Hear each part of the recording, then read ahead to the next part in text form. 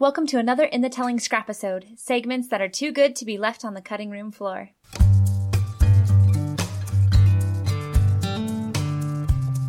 This Scrapisode is clipped from my on-the-street interviews at the 2019 Utah Film Festival and features Brandon Ho of Stronger Winds Productions. Brandon's interview touched on every theme and example I heard brought up at the festival in talking with filmmakers, the festival founder, and listening to workshops. His interview is an excellent case study on filmmaking in Utah.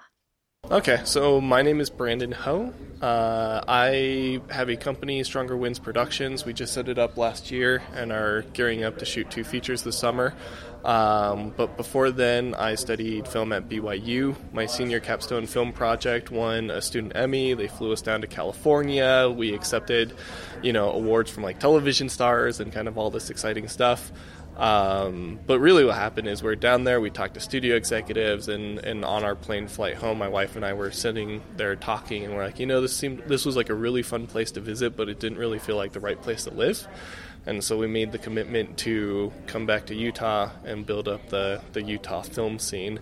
And so that's kind of what we've done. I've been working on stuff like within Mez Footsteps or Saturday's Warrior. I've done tons of work over at the LDS Motion Picture Studio and just kind of do anything and everything I can to support my family and build up the Utah film scene.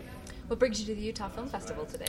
So the Utah Film Festival today, I'm here mainly for the panels. Hearing a bunch of presentations from, the profs about producing and screenwriting and a lot of that kind of thing. I don't have anything here in the festival, but I like I said, we want to support the Utah film scene. And so my business partner, Jonathan Robert Andrus, and I try to always get tickets and show up and kind of support the people around here because, as we help each other out, their successes can be our successes. And there's no point in just only expecting people to show up to festivals if they have films in there. I would hope that if my film gets in this festival that people will show up, not that are outside of my film to see these kind of things.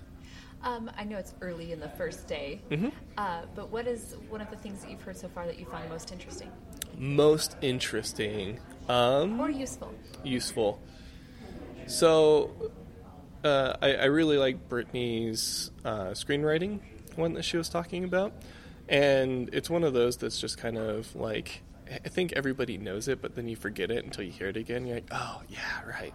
But she just talked a lot about, in terms of writing a script that sells, of paying attention to the feedback that you get from the clients that you're writing for, the spec that you're writing for. So if you want to do a Lifetime film or a Hallmark film or a Netflix genre-type film, go in, watch those movies, watch those shows, look at the stuff and do the research, right? So that when you write your script or your story, that you're making sure that you're creating something that works for the person that you're trying to sell it to, rather than just writing your script, your amazing script, this is the best thing, and then just expecting everyone to buy it, even though it's not necessarily hitting all the marks that they want in order to sell. You're doing 2 features. Mm-hmm.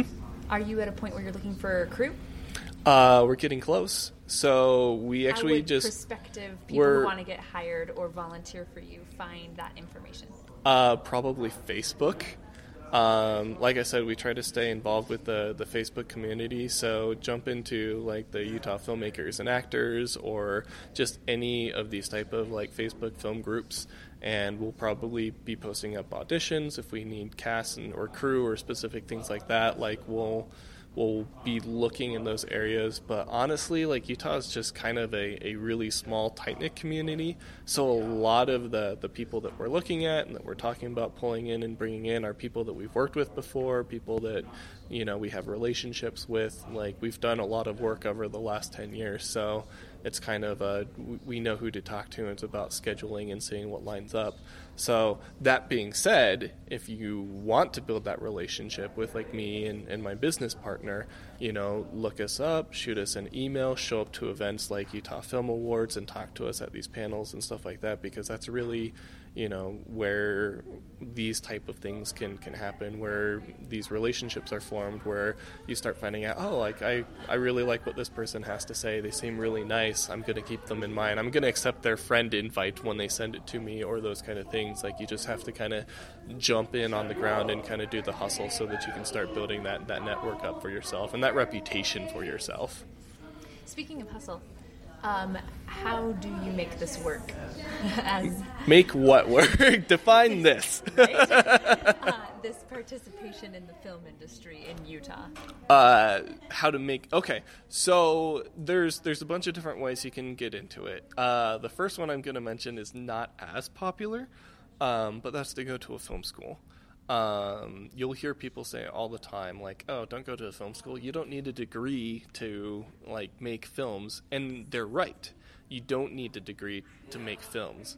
But when you go to a film school, you're given kind of a base level knowledge foundation of how to make films, and you're given opportunities to make films where you can fail without losing investors, without losing clients, without losing these kind of things, but with professors who are more than happy to help you in your failure, right?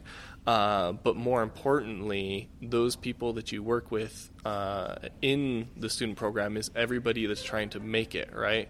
And so you immediately build a network off of the classes and the film shoots and everything that you do, that once those people get out and start their own projects and start taking off, that you're connected with them to be able to do that. And so, like, my first year or two outside of college, most of my paid work that I got was from people from my college education, from those networks and relationships that I built. So that's one way that I would say would be a big one to do. The other way is just try to get onto any film that you can, like, volunteer for stuff, show up as a PA, or make your own things and get everyone together, pull favors, do favors, just get in and try to do as much and learn as much while you're out there. I think the worst thing that you can do for yourself is when you do have the opportunity where you jump on a film set or you're working on a production or doing a student film, is to just not be engaged while you're there. It's really...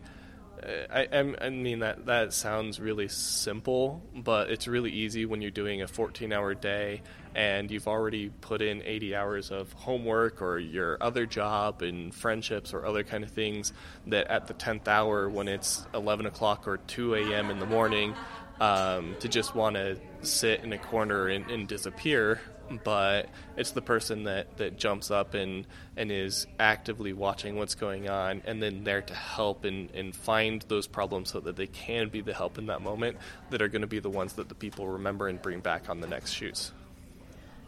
Tell me where we can see some of your past works. So a project that I did right out of college, or actually I think I might have still been a college student, it's called Missed Connections. It was a feature-length film that we shot.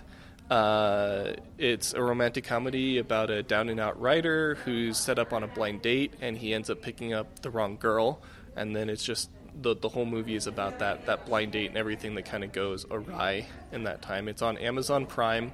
It's a really fun, short, sweet film, and it's also a fun one if you want to kind of watch and see how something comes low budget, because it was just a bunch of us right at the end of college just saying, hey, instead of doing a 48-hour film festival, let's try to do a feature and see what type of pitfalls and stuff like that show up on a feature-length scale rather than a short film scale. What did you learn from that? Oh, lots of things. So I think for me the biggest thing is making sure that you do the legwork before you go into production. Short films and things like that, it's really easy to kind of figure things out. You kind of, drop in for the scene, and then on the weekend you show up and you shoot your stuff, and then you're done. And if you miss something or another, like, you might be able to shoot the next week or something and you have your film made. But when you're doing something like a feature, you have to have everything planned out. You have to have your script as tight as possible, because we shot that in about 2 weeks. So you had 12 days. But the thing is if you miss just a little bit on one day and a little bit the next, that adds up. And if you allow that to get out of hand, next thing you know, you don't have a movie.